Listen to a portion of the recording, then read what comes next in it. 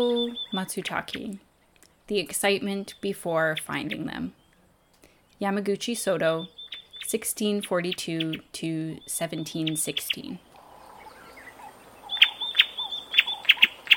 From coast to coast to coast, you're listening to Terra Informa. You're listening to Terra Informa. This week, we are discussing a book that's about a lot of things, but mostly about mushrooms. I'm Hannah Cunningham, and I'll be your host for the next half hour of environmental news, stories, and ideas. Before we begin this episode, we would like to acknowledge that this episode was produced in Treaty 6 territory in Nimisquity-Waskahigan, Beaver Hill House, or so-called Edmonton. We are broadcasting from unrecognized Papas-Chase Cree territory. The Papas-Chase Cree were displaced following consistent efforts from local officials like Frank Oliver to discredit the legitimacy of their treaty right to this territory and to reserve number 136, now South Edmonton. Not confined to history, this region is also the present homelands of many First Peoples who build their lives here, pursue livelihoods, and gather together, including Cree, Métis, Blackfoot, and Dene. A portion of the book we are talking about today touches on the United States Pacific Northwest, in the homeland of the Klamath, Modoc, and Yahuskin Band of Snake Paiute people. In the pursuit of logging revenues, the majority of the traditional lands of the Klamath tribes was taken, and the treaty rights and obligations between the U.S. government and the tribes were at one point terminated. In 1986, the treaty rights were recognized once more by the U.S. government, and some of the reservation land was returned, but at a large social cost. The Klamath tribes have developed a restorative management plan for the overlogged lands that were returned to them. But why must it fall on the inhabitants of the land since time immemorial to clean up colonial messes? What about returning land, like municipal land that goes up for sale, to Indigenous nations and organizations, instead of land that has been sucked dry? Some things to think about and maybe to bug your city councilors about. Wherever you're listening from, we ask you to consider whose version of history informs your understanding of the land you are on.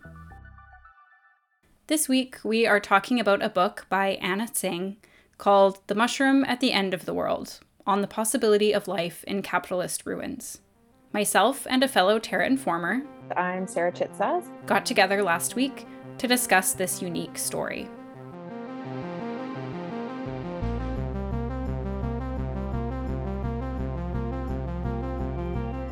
The Mushroom at the End of the World, published in 2015, follows the commodity chain of Matsutake mushrooms.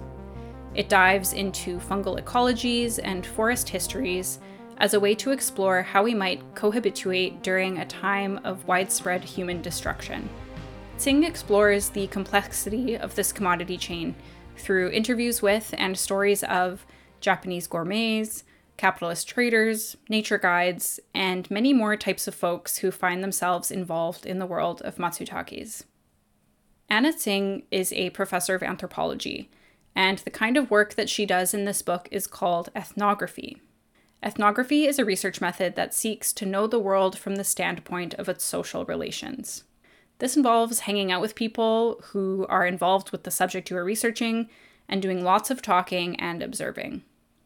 Tsing describes her goals for ethnography as a way to learn how to think about a situation with the people she's learning from, and to develop research questions and categories with the people who are involved. Before we dive into some of the heavy topics that this book focuses on, here are Sarah and I's initial thoughts on the book, and why, if you're not a fan of nonfiction normally, you might have better luck with ethnographies. To preface, I have only read a couple of sections of this book, but the couple of sections that I read, I'm very excited to read the rest of it. It was very good and very engaging, and it made me think about things and maybe be a little bit more optimistic. I also did not read more than a couple of sections of the book, but I am also excited to read more. I think it seemed like the approach towards these mushrooms takes on such this reverent approach. It's so respectful, and I feel like there's so much awe for the mushrooms that I think was really like beautiful to read. Like it made it really pleasant because I was like, you know, something as kind of almost mundane as a mushroom feels so special reading about it in this book, which was really nice. And I also just liked in that first section how much she talks about like the collaborators on the research. And I like that it is multi-site ethnography. So it's really tying together kind of similar topics or experiences from across cultures and across the world with different folks from different research backgrounds. I feel like entering into the research world like I am in social research, I feel like that kind of work is really exciting to me. I really appreciated her description when she was talking in that section about ethnography and like the point of it and what it is. And she was saying the point of it is to learn how to think about a situation together with one's informants, and like research categories developing with the research, not before it. And I think that was so just like a great way to describe what I kind of think social research should be. And I think what a lot of people are like really trying to do. And I thought it was, so cool just to say that this book and this research, like a fungal body, are just like lots of different hidden connections and complicated. Everyone is adding something different and all these different things relying on each other. So yeah, I agree. That was really cool. And I do find nonfiction can be quite dry, with the exception of ethnographies, which are, I guess, probably most of the nonfiction books I've read in my own time have been ethnographical works from social scientists on a variety of topics. And I find I like them more because they read more like stories than like more theoretical pieces often do, at least in what I've read, which is limited. And so I think that's part of why I like this, is because it, even though it is about mushrooms, so it's not like about a social phenomena per se, it's obviously applying like theories of capitalism to this context. It does read like small stories, and I like stories, you know, they're nice, they're more digestible, and they feel, I don't know, they feel good to read for some reason. This book is about a lot of things and a lot of big ideas, but it all circles back to Matsutake mushrooms. Matsutake mushrooms, or if you want to get specific, Trichiloma matsutake in Europe and Asia, as well as Eastern North America, and Trichiloma magnivelari in Western North America, are wild mushrooms that largely live in human-disturbed forests. Matsutake are a mycorrhizal mushroom, meaning that their life cycle includes a symbiotic relationship with a host plant. In the case of Matsutake, their hosts are pine trees. In Japan and Korea, the most common host for Matsutake mushrooms are red pine trees, while in the Pacific Northwest of North America, Trichiloma magnivelari are usually found in jack pine forests. In The Mushroom at the End of the World, Matsutakes are described as an aromatic mushroom. Their smell is where their allure comes from.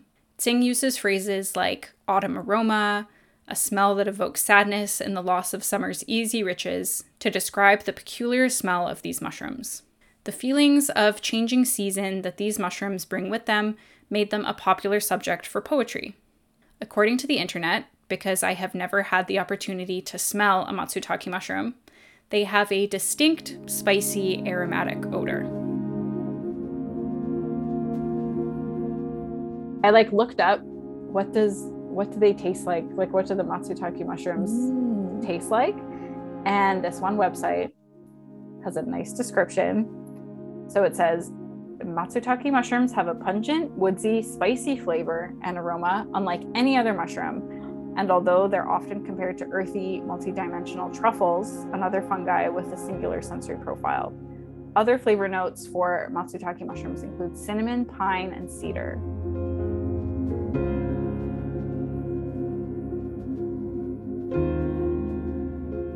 In the prologue, Tsing describes a timeline of Matsutake in Japan. In the 8th century, Matsutake first appeared in Japanese written record in a poem. These mushrooms became common around Nara and Kyoto in Japan during the Edo period, between 1603 and 1868, where deciduous forests had been cut down for wood for both constructing buildings and for fuel, creating disturbed places where the red pine could germinate.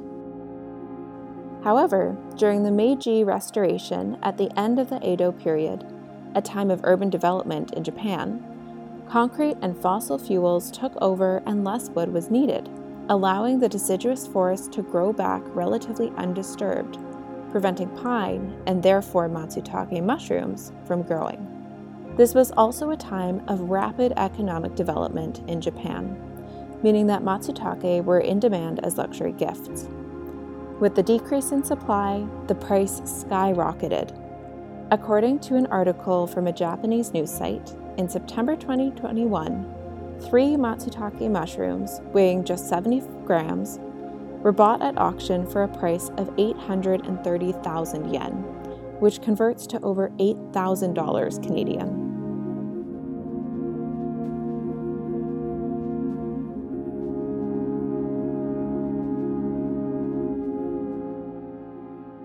The second part of the title of the book is On the Possibility of Life in Capitalist Ruins. And this book is described as, quote, an original example of the relationship between capitalist destruction and collaborative survival, end quote. Those are some big ideas.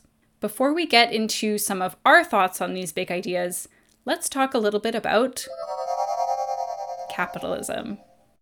Capitalism is an economic system where the means of production are privately owned, and production, as well as the distribution of income, is guided by the operation of markets. Capitalism is a system for concentrating wealth, which leads to excess wealth that can be invested, which results in further concentrated wealth. In Chapter 4 of A Mushroom at the End of the World, Tsing explains a classic example of capitalism in a factory setting. The owner of a factory employs workers.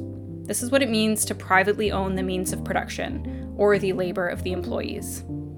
The owner of the factory is able to concentrate wealth by paying workers less than the value of the goods that the workers are producing each day.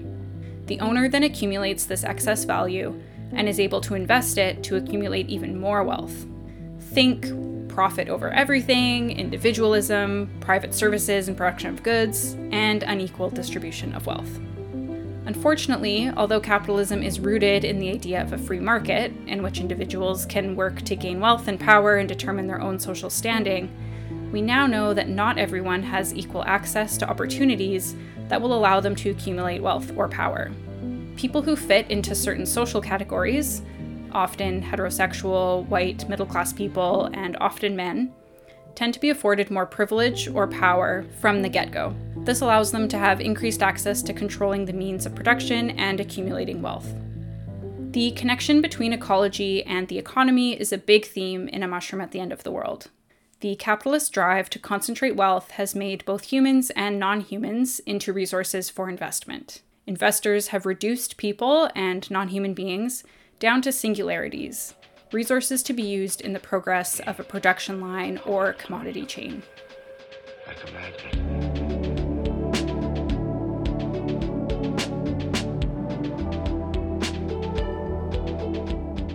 But we aren't singularities, and neither are non-human beings like mushrooms.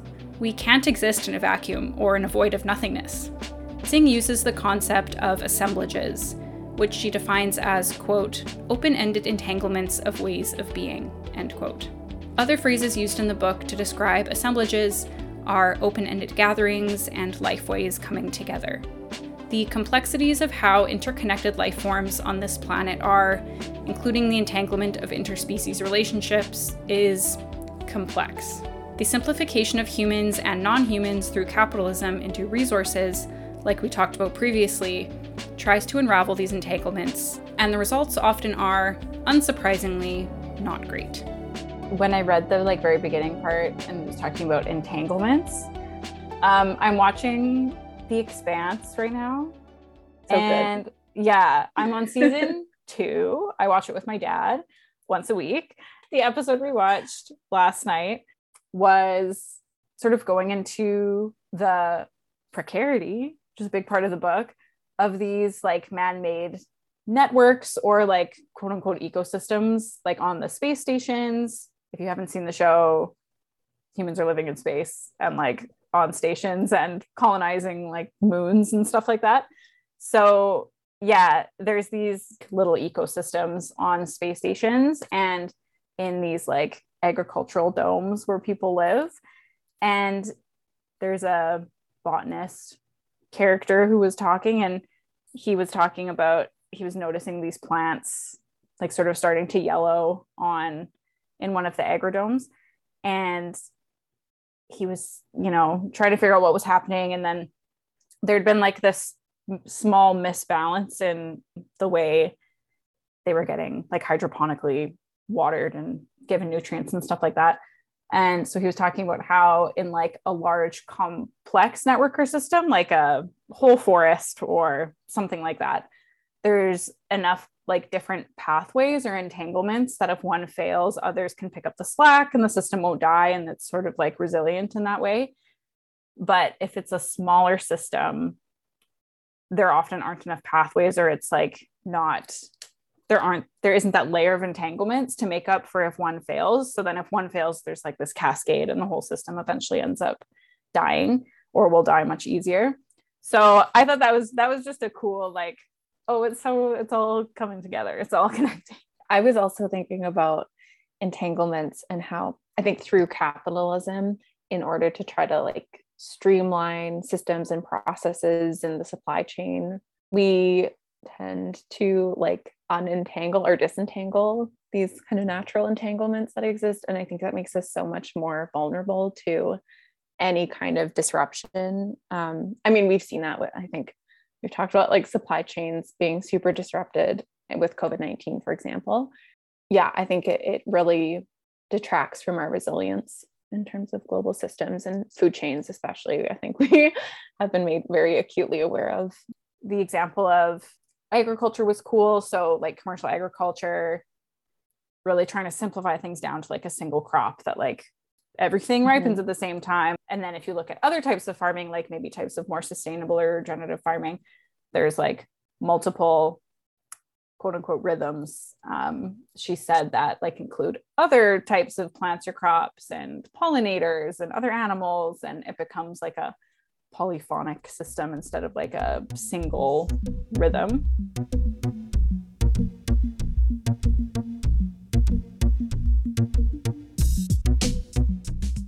In the book A Wageless Life by Ian G.R. Shaw and Marv Waterstone, the authors describe capitalism as, quote, more than just an economic system. It is an existential conflict felt deep in our bones, our minds, and our ecosystems, end quote. This feeling of dread and uncertainty in our current timeline related to our economic system, the climate crisis, etc., is a starting line where Tsing places us at the beginning of the book. Tsing describes the spaces where these singular resources can no longer be produced as capitalist ruins, or abandoned places as investors search for new sources of income. Where do we go from here, where so much of our world seems to be left in the ruins of capitalism? This is where she encourages us to find hope.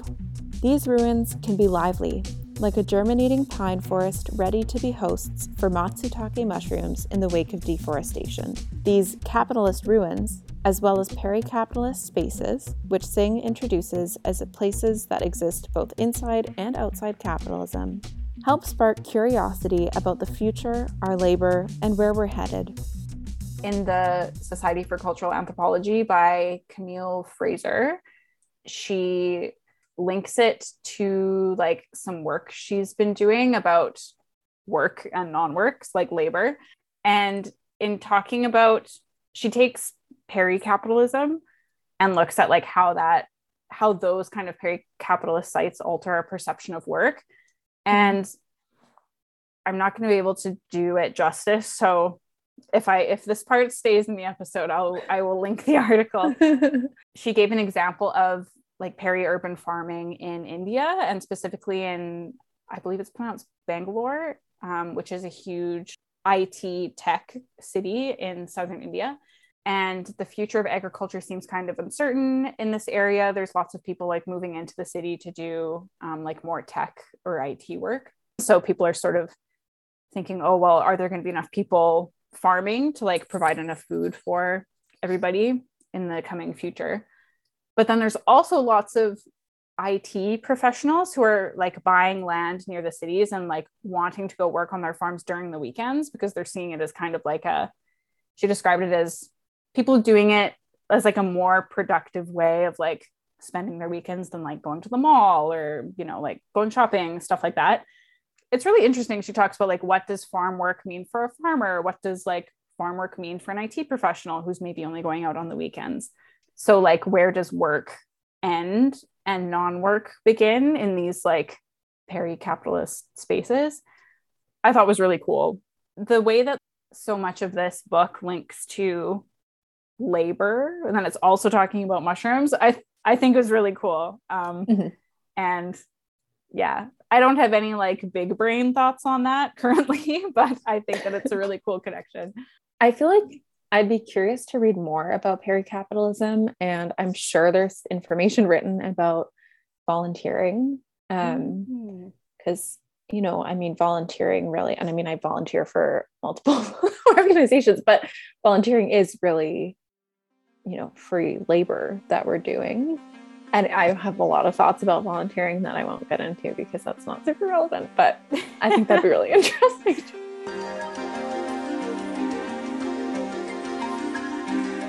Now, like we've said, Sarah and I haven't read the whole book. Oops. But the great thing about this book is that it's kind of written like an assemblage. Different parts overlapping and connecting each other, but they're also great on their own. So, while I have only read a couple of the sections, it introduced a lot of big ideas that we've talked about so far in this episode. We have done our best to explain them here and in our discussion, but honestly, doing a deep dive into this whole book could probably take up a whole semester-long course. I would definitely encourage you to pick up The Mushroom at the End of the World and read about these concepts for yourself. To finish off this episode, here's Sarah and I talking about how this book made us feel. Spoiler alert, pretty good actually, despite being about capitalist ruins, and some final thoughts. I did really enjoy, there's a piece in the prologue where she's talking about how when she feels like her world is falling apart, she goes for walks. And I think that little piece resonated so much, especially in the context of having gone through COVID and like that shift to working from home and finding like needing to take time to go outside and have some fresh air and escape from the little tiny bubble that is my apartment. So I liked that. That wasn't even necessarily about the content of the book. But yeah, I think talking about capitalism and applying it to human and non-human actors, so like the mushrooms, the bread pine, people, landscapes, I think those kind of theoretical concepts are something that I've really struggled to wrap my head around, that like actor network theory, but it's something I like pushing myself to think about. And so I appreciated that this is like a very fleshed out, like theoretical work, I guess, also in that it is going through these different relationships between people and mushrooms and landscapes and, you know, all these different actors. The one feeling, I forget the specific line, and I forget if it was in one of the little poems that like preface each chapter or if she wrote it, but it's in the chat. It's in the prologue somewhere, just talking about the nostalgia of fall. And I thought the nostalgia of fall is such a specific mood. I always forget about it. And then sometime in September, it always happens where there's that smell in the air, kind of like rotting leaves and just like the cold, I don't know. And it just always brings like emotions and feelings. And I don't know why, but they talk about it a little bit, just that kind of like mourning the summer and then like moving into the winter. So that like really struck a chord with me. I was like, oh, I know exactly. Even though it's not smelling matsutake mushrooms here in Edmonton, Alberta, I don't think it is smelling something about fall, and it definitely invokes nostalgia. And then another feeling that I guess about just like the climate crisis like living in it, living in this time we're living in right now. I think it was in the Camille Fraser for the Society for Cultural Anthropology wrote this article about the book. And the first line is, reading The Mushroom at the End of the World is both pacifying and energizing in a moment that seems increasingly like the end, capital T, capital E. And I thought, oh, that really resonates with me right now. Just because, yeah, with COVID and with like the climate crisis and like lots of violence everywhere, I feel like it can be tough to feel like hopeful about where we're going and like what even within like a short human lifespan might like things might change. So I feel like this book definitely gave me, even though I've only read a couple sections and I should probably read the whole thing before I make any like, this book made me feel this way, because maybe those are chapters somewhere that will change my mind. But from the introductory sections that I've read, it gave me a bit of a feeling of hope. And it was the same kind of feeling that I saw like a random like quote or video or something recently where it was like sort of in the vein of, I think it's like solar punk, like eco punk, those kind of genres where it's really like hopeful future, like different kind of future. We don't have to like succumb to the destruction that humanity seems like is heading towards. And yeah, it was about like rejecting dystopia, stuff like that. And when I first saw that, it kind of hit me. Like I was like, oh, thank goodness it can be different. And I don't feel like that all the time, but I think something about this book and just how her suggestions about like, yeah, we're going to have to be imaginative and very curious about it, but there is a way that we can live together with all our human and non-human beings on Earth in a way in these ruins of capitalism, she calls it. So yeah, I'm excited to explore more of the book and sort of see where that goes, but I like the feeling of hope that it's giving me initially. What I'm thinking of right now is at my local farmers market in the summer, they have a mushroom stand some weeks and they have all these different kinds of mushrooms. So I'm really excited to try different ones. But yeah, no, I think it was just a pleasant read and it made me think, which was nice. Not in like a doom and gloomy way though, you know, like it felt like a positive experience to be reading this book, which is very nice. I'm like honestly surprised at myself for reading a nonfiction book and being like excited to keep reading it.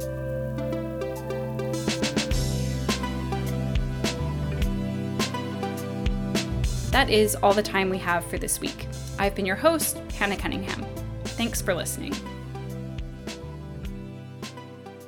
Terra Informa is a production of CJSR 88.5 FM, and all of our content is created by a team of volunteers. The episode this week was written by Charlotte Thomason, Elizabeth O'Dell, and myself, Hannah Cunningham. And thank you to Sarah Chitzaz for discussing this book with me. And this episode was produced by myself, Hannah Cunningham.